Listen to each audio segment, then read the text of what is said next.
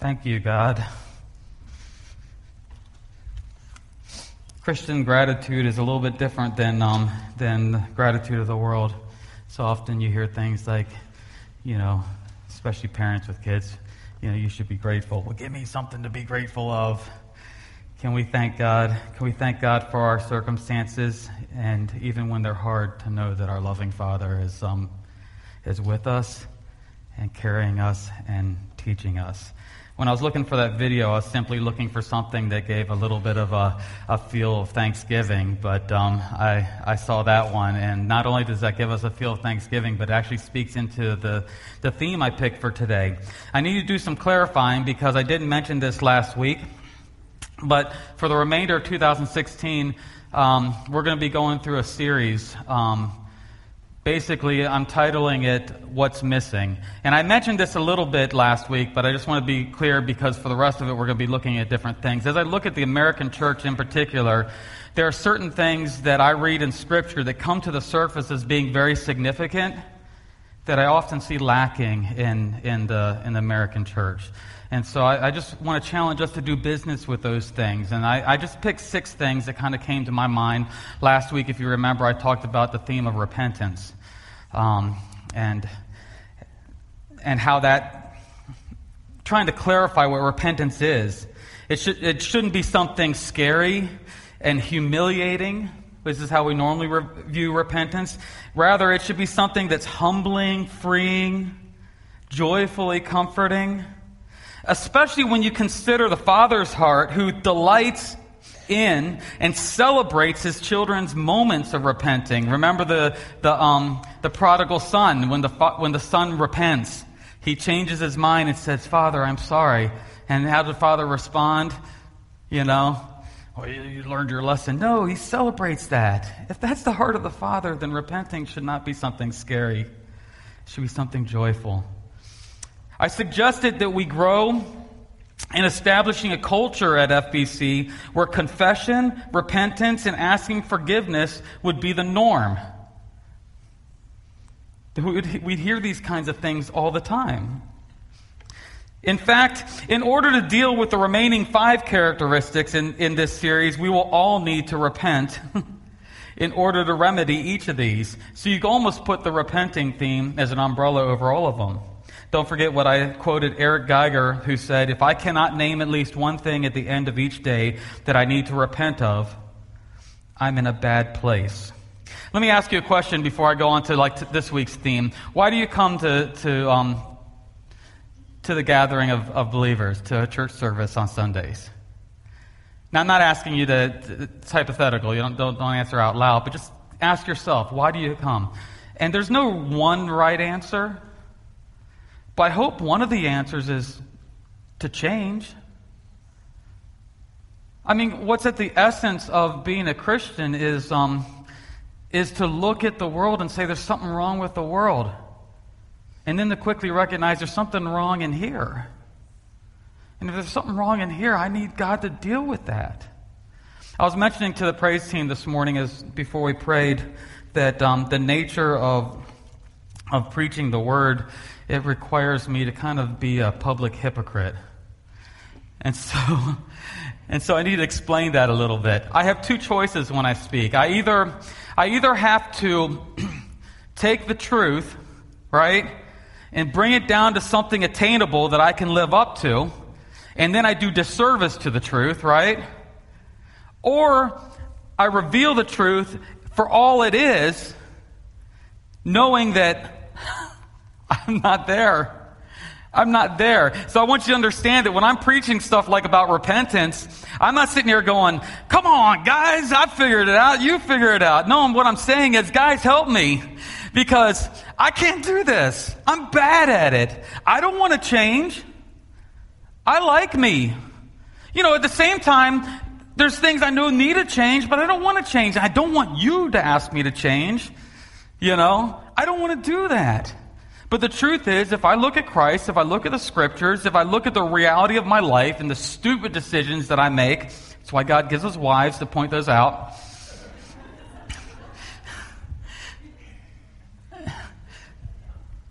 Actually, that's true, though. I mean, I don't... I was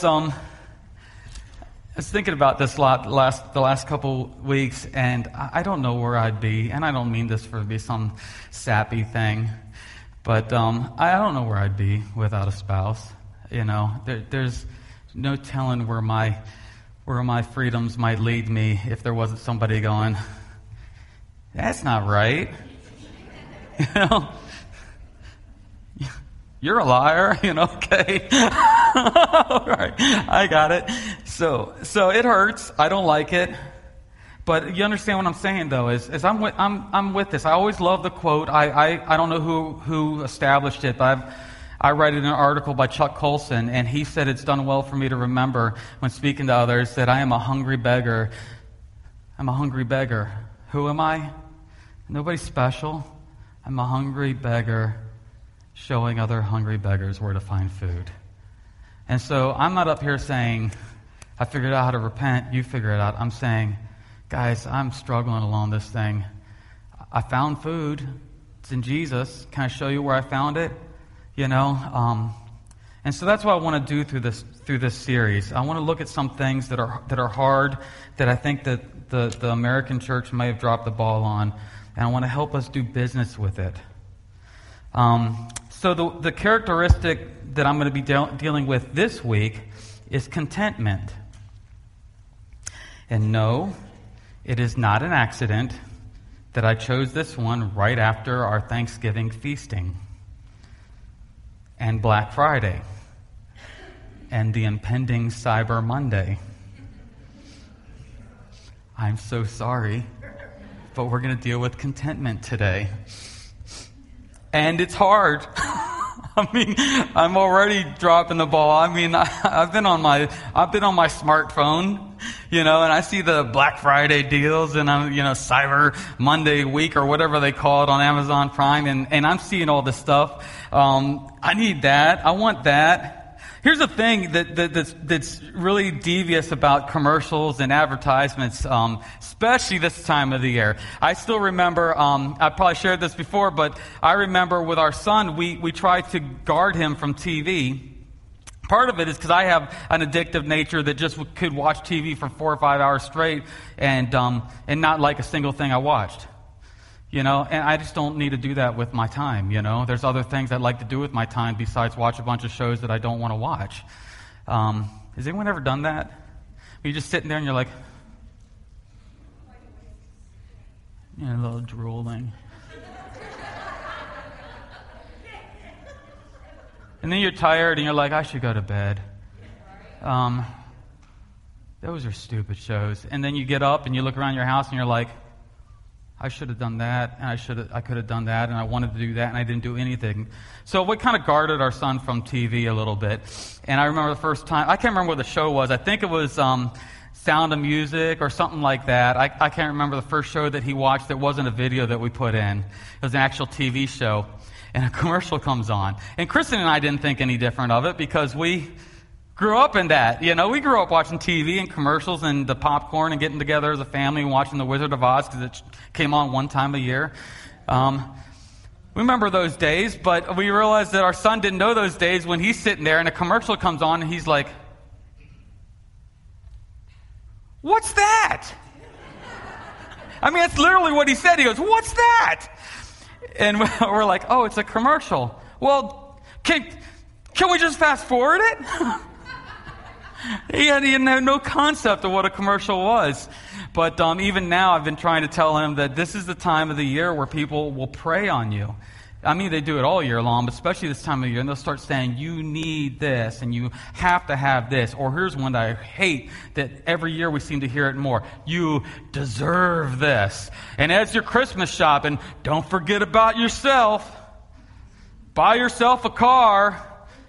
Then go to the gumball machine and get your relative something. I mean, it's... So, I mean, you want to talk about a season where contentment is not what they... Here's another illustration. When I finished my freshman year of college, I got a job selling knives. Oh, I hate marketing. For those of you who are marketers, God bless you. I don't know how you do that. with a clean conscience. But anyway, but I sold Cutco. Some of you might be aware, and I don't feel bad about the product. We still have our knives; they're great knives.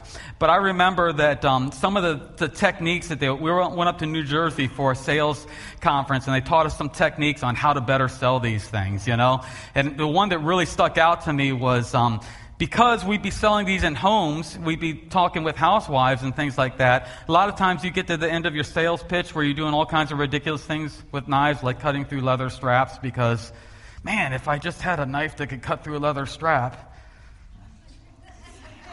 I guess that's important. But anyway, so at the end of it, so that the wife usually says, "Man, I really like these knives. As soon as my husband gets home, I'm going to talk to him, and then we'll make a decision." And one of the lines that they taught us to say that I never said was, "Do you let your husband make all your decisions?"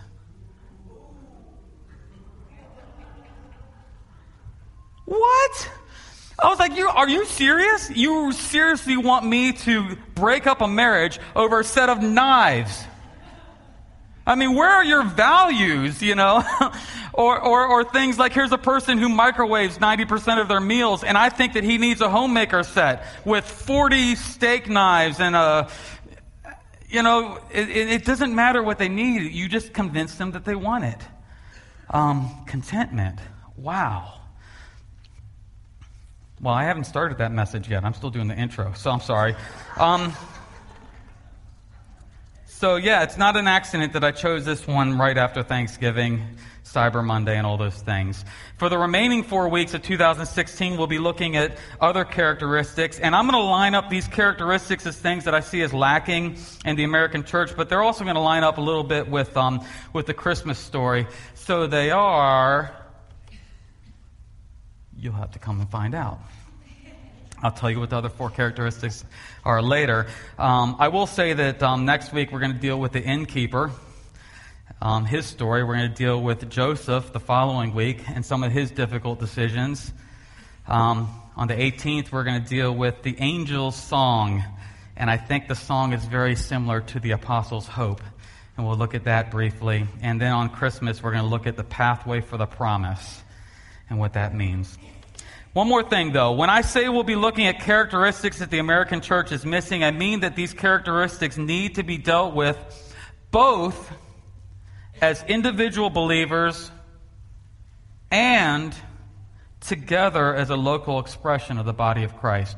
The older I get, the more I'm convinced of the corporate nature of the church. I used to think it was a bunch of individuals that had a common belief that got together. But I think when God calls me to repent, He's calling me to repent as an individual.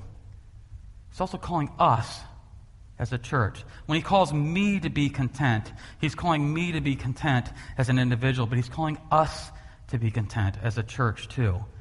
And that's complicated, but we have to figure out both, how do I pick up this characteristic in my life, and how do I facilitate this characteristic growing in our life?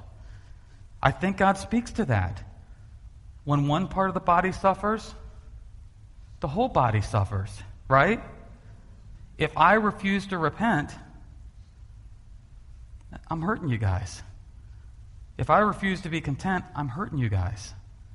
And that's true for all of you. We are a local expression of the body of Christ. So we need to do business with these characteristics as individuals and as a body. And as a body, that's complicated. I know how that works, right? I mean, simple illustration. You ever do stupid things as a kid? Not me. I only did smart things.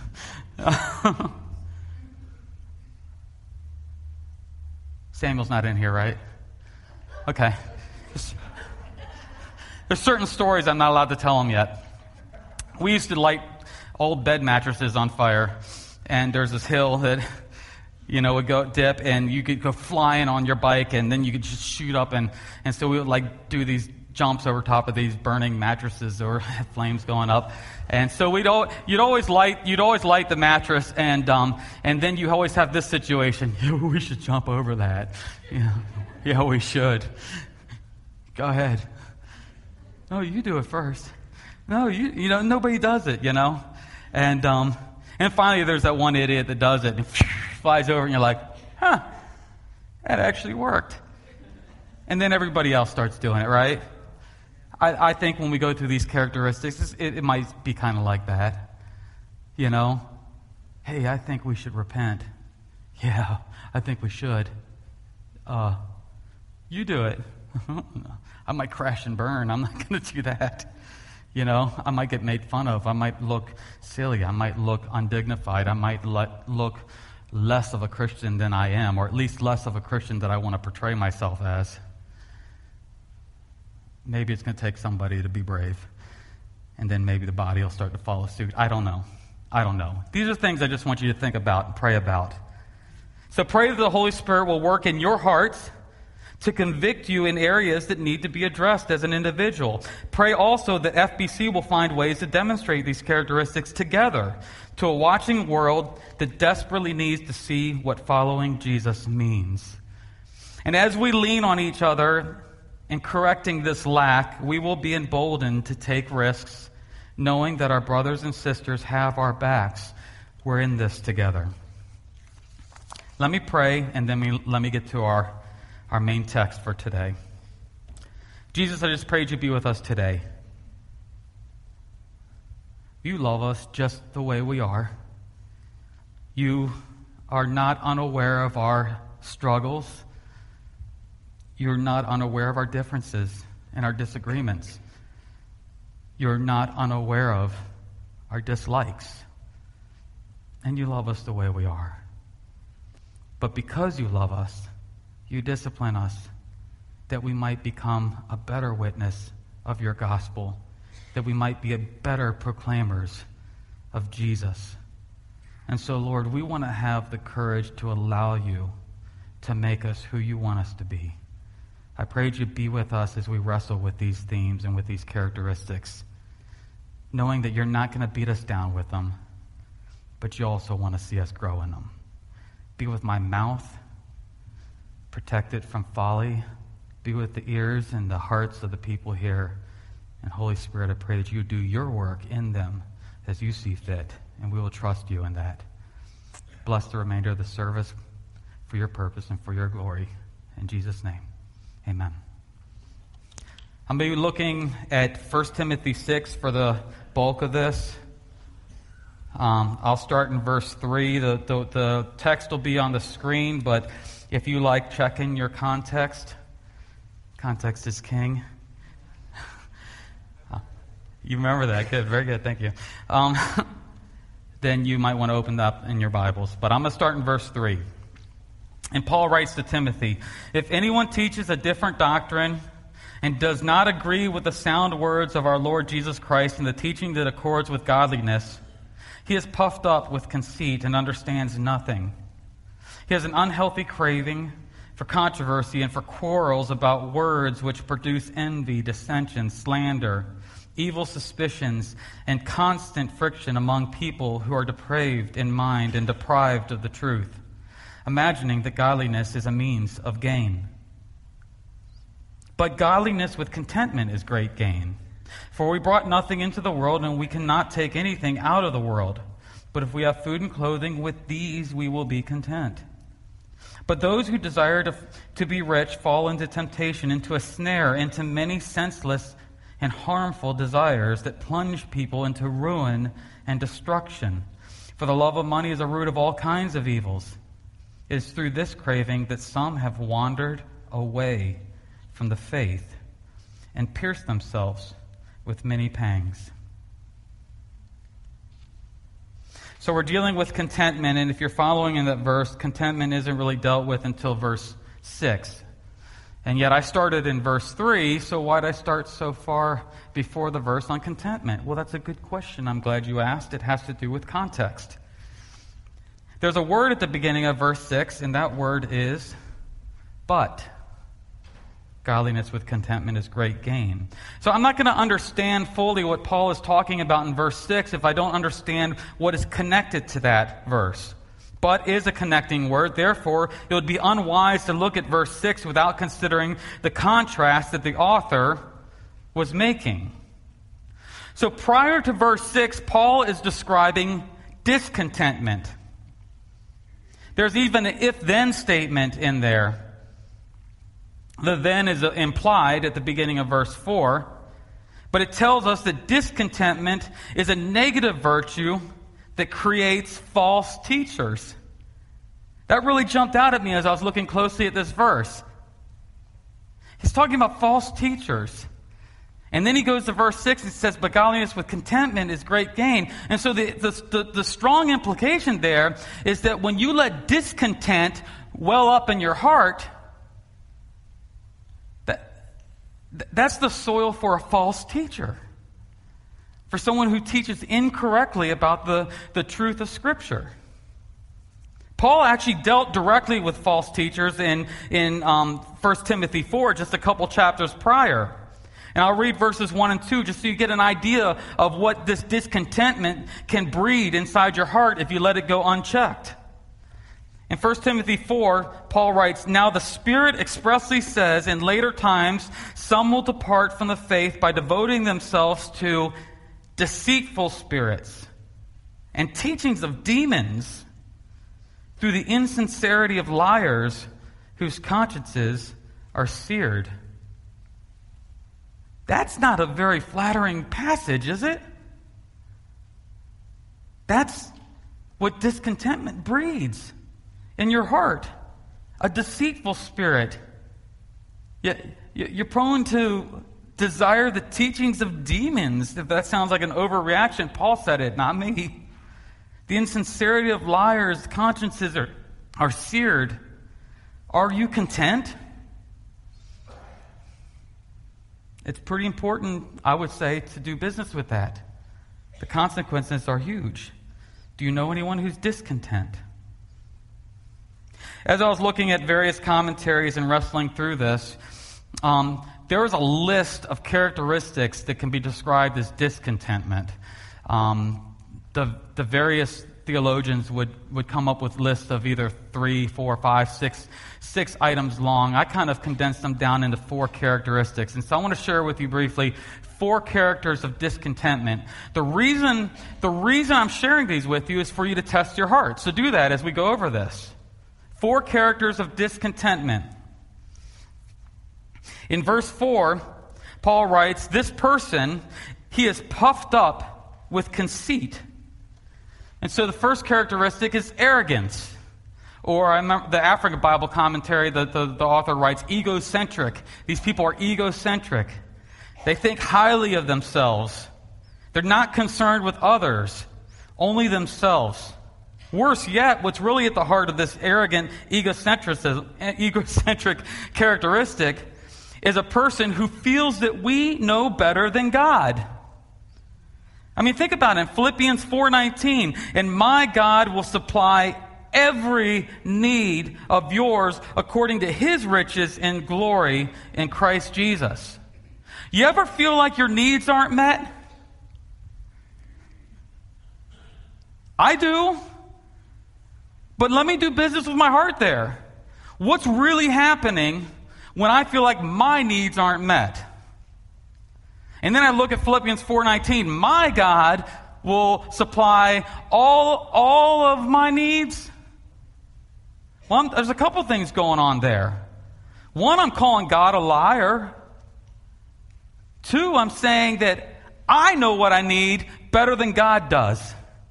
So God, you can just step off the throne until you can figure out what my needs are, because I got this figured out.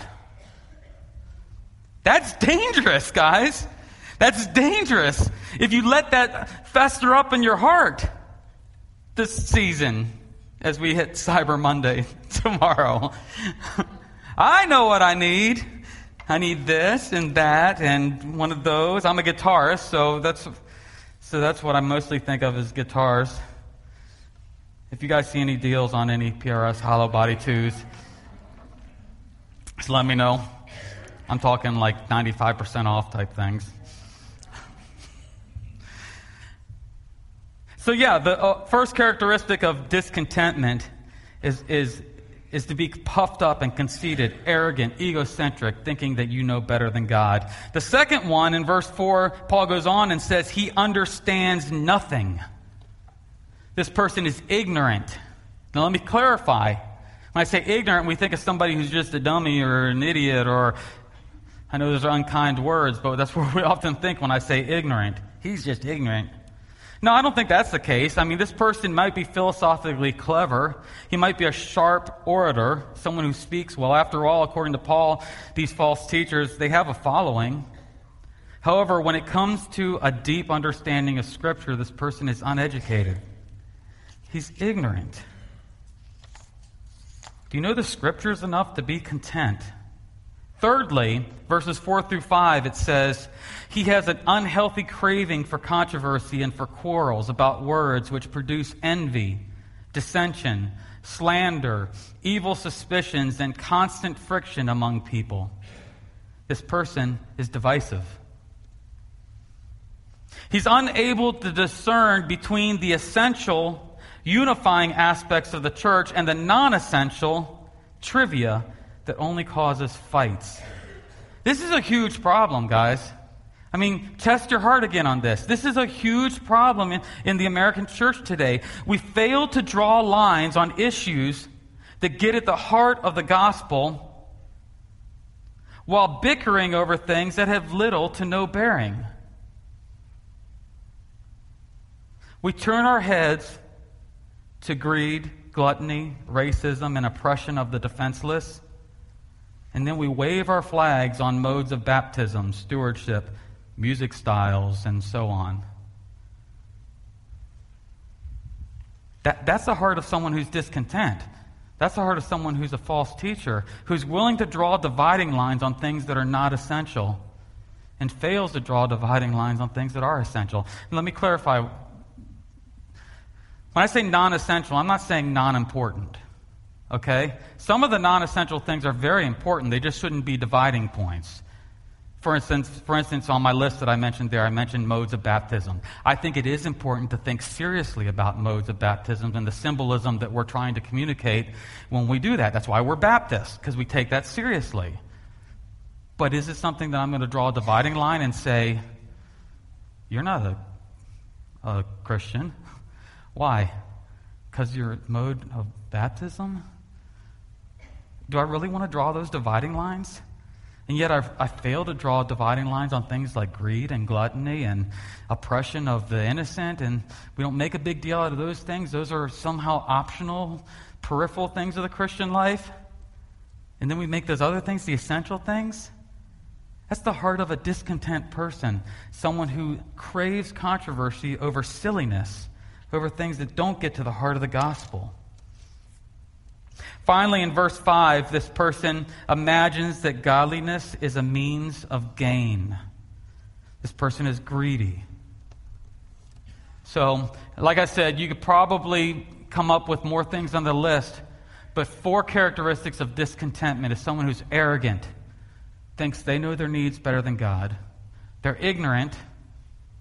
They don't really understand the gospel message for what it really is. They're divisive in the sense they bring silly things to the surface and they conceal important things.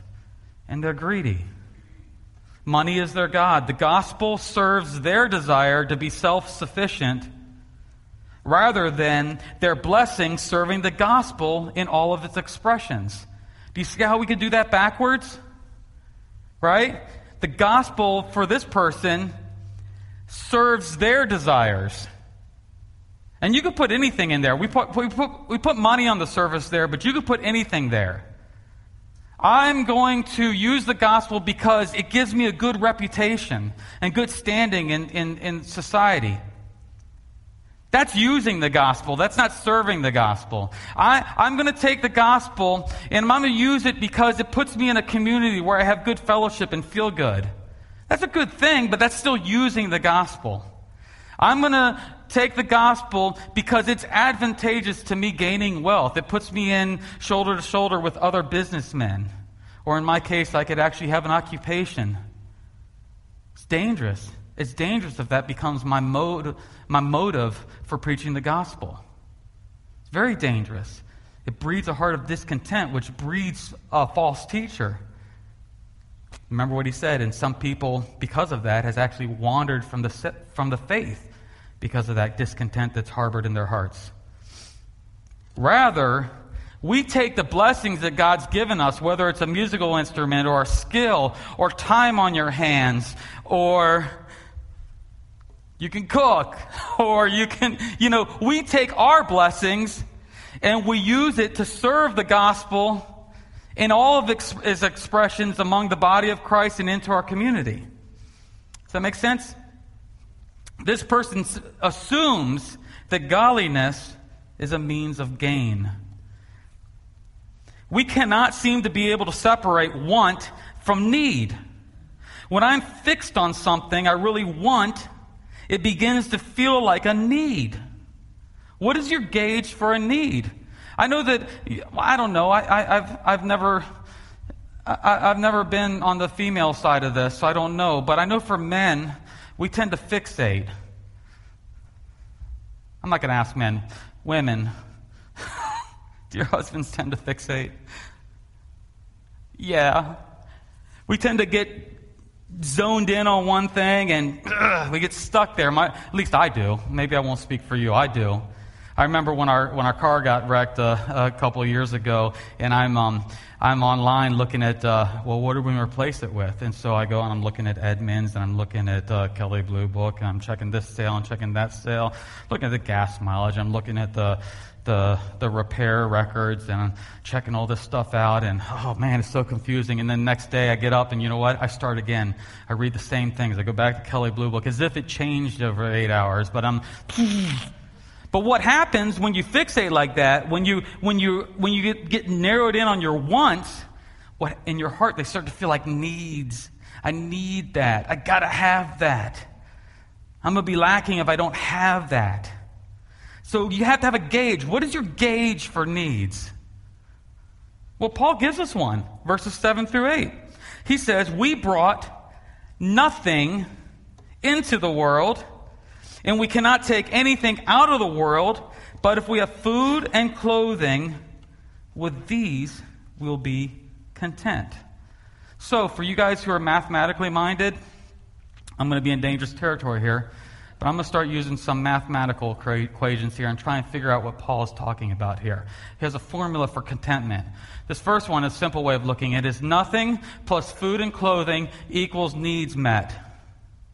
Nothing plus food and clothing equals needs met. Are you guys content? Because I got a whole lot more that's supposed to go on that needs column, but that's Paul's formula. Nothing plus food and clothing. What is it that I want more than these things? Think about this. We have Jesus.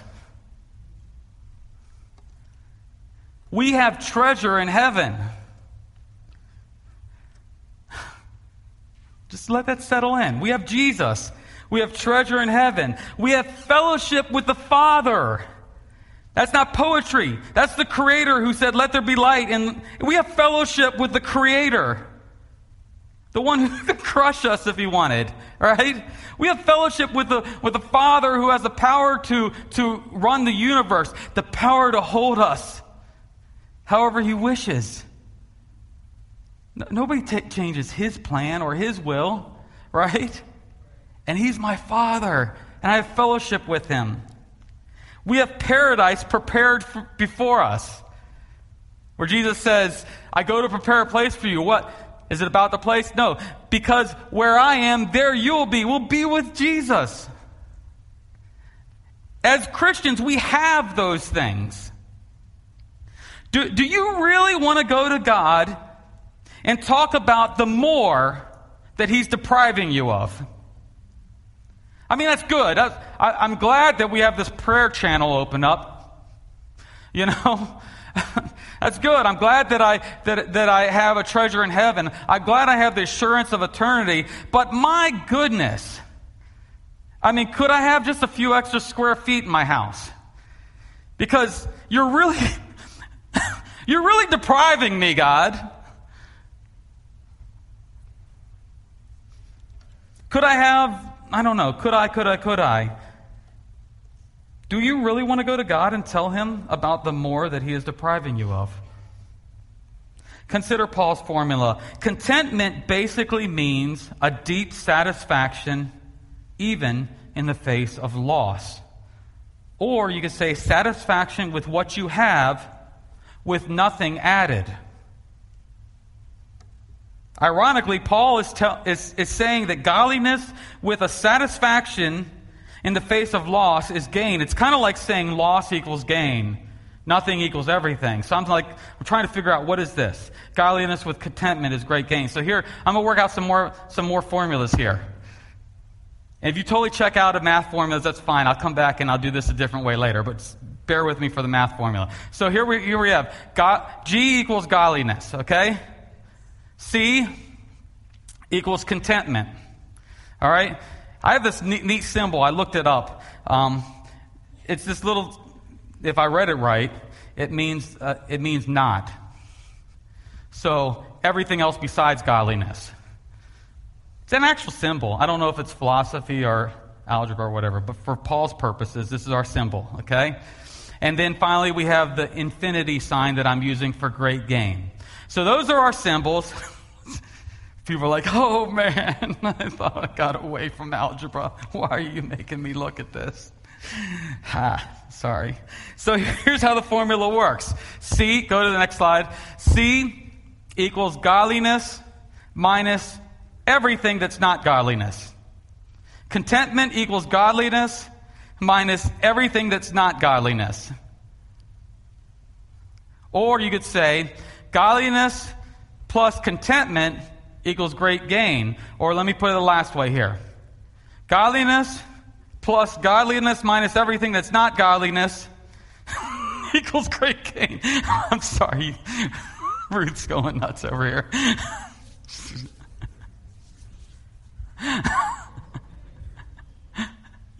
You tracking with me here? Well, good. It's fun for me, so that's it. That's why I do this, because it's fun for me. If it's fun for you, that's just an added benefit. All right, so godliness plus godliness minus everything that's not godliness is great gain. In other words, Jesus says that he's given you godliness. Now, some of you are saying, I don't feel very godly, right? I don't feel very godly. I'm in process. If I were godly, Chris, if I were godly, then why do you tell us I have to repent? Well, let's not mix these concepts here. You do have to repent. I have sins in my life. I have habits. I have patterns that are bad. But that doesn't change the fact that Christ has given us godliness. One of my favorite verses ever, 2 Corinthians 5:21. For he who knew no sin became sin for us so that in him we might, you guys know that verse? Become the righteousness of God. He's given that to us. So in Christ, my standing before God is I'm godly. I'm righteous. I'm the righteousness of God. He's given that to us. So that, minus everything else, is great gain. That's contentment. Are you okay with that? I mean, I didn't put this in my notes, but I was thinking about going here and talking about the rich young ruler. And it always puzzled me. What did he actually mean when he told the rich young ruler? He said, what must I do to inherit eternal life? And Jesus looked at him. And don't forget, when Jesus looked at the rich young ruler, the gospel writer says Jesus loved him. You just check the story. That's what he says. Jesus loved him. So he wasn't just antagonizing him in this story. He looked at him, he loved him, and he said, go, sell everything you have, give it to the poor, come follow me. And the rich young ruler couldn't do it and walked away. And Jesus said, how hard it is. I wonder, it may have been a tear in his eye, because he loved this man. He said, how hard it is for the rich to enter the kingdom of God. It's easier for in my mind, I always saw that as a rebuke. How hard it is.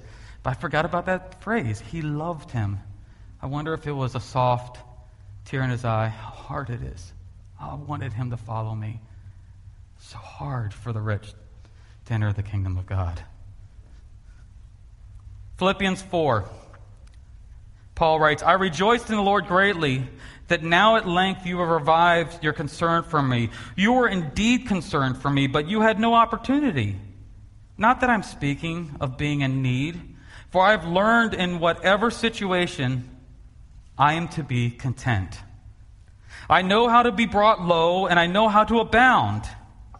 In any and every circumstance, I have learned the secret of facing plenty and hunger, abundance and need. I can do all things through him who strengthens me. 3 times in that passage, I know you guys will be looking at your Bible and you say there's only 2. I think 1 is implied. 3 times he speaks of learning. Do you ever think about that? Contentment is not something you just have or don't have. It's something you learned. Paul viewed his life circumstances as an opportunity to learn contentment, which is a satisfaction in the godliness God has given you without anything else. So he learned this. So if you pair the things, he said he learned contentment. He said he learned the secret of enduring lack. And then he said, I can do all things. I think that's a third learn there. I can do all things. So contentment equals the secret of enduring lack, which equals the ability to do all things. This is not a natural characteristic. This is something that's learned. I posted a video on our Facebook page or our Facebook group last week about a young couple, Ian and Larissa. And some of you probably have watched that. I saw some responses there. But basically, quick summary, it's a young couple who committed to dating each other intentionally, hoping to get married someday, and then Ian got in a horrible accident and had severe brain damage. And if you saw the video, you saw it's pretty significant. He can barely take care of himself, though they've managed to get to a point where they can communicate. Larissa decided after some time that she was going to follow through with her commitment. And Larissa and Ian got married, even though he had that devastating accident. Larissa's quite a blogger now. She writes quite a bit. And she wrote, let me read what she wrote. She says, one thread of consistency over the past nearly 6 years since Ian's accident is the secret that Paul spoke of. For me, watching Ian, contentment has often felt elusive and like it was always 2 steps ahead, never allowing me to catch up. Soon after Ian's accident, I often deceived myself into thinking that situational changes would move me up a few on the contentment scale. But our situation continued in pain. God was teaching me, little by little, what the secret means. I did not know contentment in my prosperity. Contentment then meant health and ease, not God. God has not given us an indication that Ian will be fully healed here, which means that we have needed to enlist ourselves in suffering. We still pray for complete healing, but we also pray for strength to endure a lifelong disability. We are learning contentment is produced as we obey and act on his promises, like the one mentioned above. I can do all things through him who strengthens me. Did you catch that? In essence, Larissa is saying that when they experienced health, wealth, and prosperity, her contentment was not based on Christ. Her contentment was based on her prosperity. Which is to say that prosperity became her satisfying God, which is idolatry. And in a global setting, as American Christians, we have more abundance than most of the world. It's a dangerous place to be. Are you content? Are you learning contentment? I can do all things through Christ who strengthens me. Probably one of the most misused, misquoted, out of context verses ever. And so I did a quick thing just for a little bit of fun to correct us. Is I found some internet memes, those of you know what that means, that use this verse, because this verse is everywhere. It's on T-shirts, and so you tell me, when one goes up there that actually communicates the context of Philippians 4:13, you let me know. I mean, that's a cute picture. I do like the picture. I'm pretty sure that's not what Philippians 4:13 means. No? Let's try the next one. Again, it's a neat picture. I showed it to my wife last night. She said, well, symbolically, what they're trying to say, it probably does. Okay, I'll give you that. So this one's a little bit of a stretch. But I can say that Philippians 4:13 does not mean that you can just go rock climbing. You know, just claim Philippians 4:13. Well, that was a bad idea. Let's try the next one. How about this one? We become like these athletes, you know. Let's not exercise. Let's just enter the triathlon and claim Philippians 4:13. I can do all things. See how your heart holds up with that one. This one I think is definitely accurate. Next one. That's got to be what Philippians 4:13 means, right? It means that bears can ride teeny tricycles.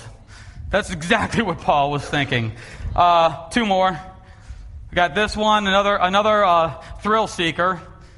How come Philippians 4:13 always has to do with thrill seeking? I'm pretty sure it's not. One more.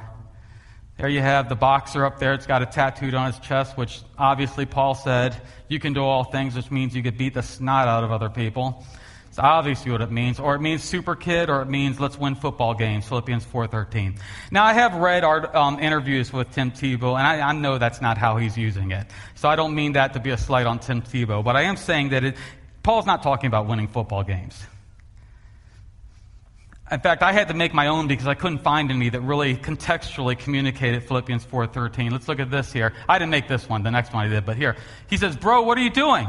I can do all things through Christ who strengthens me. In the name of Jesus, I'm going to jump off this building and fly like a bird. Dude, hold on. That's not really. I can do all things except read Bible verses in their proper context. So here's an internet meme that I made that I think better communicates what Paul's talking about. I've learned what it means to be hungry. I've learned what it means to be in lack and still be content. Godliness with contentment is great gain. That's what it means to be able to do all things, to be able to pursue the godly life, to be able to declare Christ in the midst of all kinds of things. This bottom one, if you need some explanation, here is an article that went with it. This police officer saw this homeless guy there and literally gave the shirt off his back. But how would you do that? You just lost your shirt. Why? Because I can do all things. I can lack. I can endure lack for the sake of Christ. Let me wrap up. Food and clothing. Food and clothing. What are some things that are not on that list?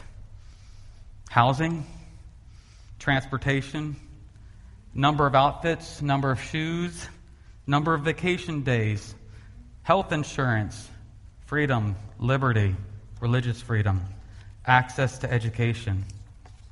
It's a lot of things that aren't on that list. Food and clothing. With this, I'll be content. I met a man named Pastor Min in Philadelphia. He was a pastor of a Philippine church, and or was it Vietnamese? I think he was Cambodian. Yeah, okay, thank you. He was Cambodian. I told First Service Philippines. But everyone who knew him said that Pastor Min held the blessings of God with an open hand, which meant two things that I never thought about. Because I always saw blessings as bad. You know, these are going to hold me down. But Pastor Min was able to take the blessings of God, and when God gave them to him, he enjoyed them. It's okay to enjoy the blessings of God that he gives you. But as soon as God decided, Pastor Min, it's time to give that blessing to someone else, he didn't grasp it. He let it go. I saw him give up a guitar that he loved playing, his only guitar, because some kid wanted to learn how to play guitar. I saw him give his car away. He said, I could take the bus. This guy needs a job. He held the blessings of God with an open hand. It's a quote by Elizabeth Elliot, who she's the one whose husband was killed by the Auca Indians. And she says, if my life is surrendered to God, all is well. Let me not grab it back as though it were in peril in his hand, but would be safer in mine. Let us view Jesus as the more than plenty that he is. Let us not make gods of our comforts and securities. Let us be free to give and receive according to the riches of God's mercy. And if God so willed, let us be able to say with Job, naked I came from my mother's womb, and naked shall I return. The Lord gave, the Lord has taken away. Blessed be the name of the Lord. Let's pray. Jesus, I just thank you for who you are. I thank you that you are the treasure in the field. That you are worth selling everything to obtain. Help us to see you as that valuable. You are the great joy in our lives. You give us the comforter. You prepare the place for us. Lord, we don't lack anything. There's no more that you are depriving us of. So as you bless us, help us to praise you with the blessing. And as you take from us, help us to praise you with the transfer of the blessing to others. Lord, teach us as individuals and as a church what it means to be content, not desiring what others have, not desiring how you work with others, not desiring anything, but that you would be our God, give us godliness, and enable us to declare your glory. Help us to learn this, especially this season, that we might declare who you are. We praise you in Jesus' name. Amen.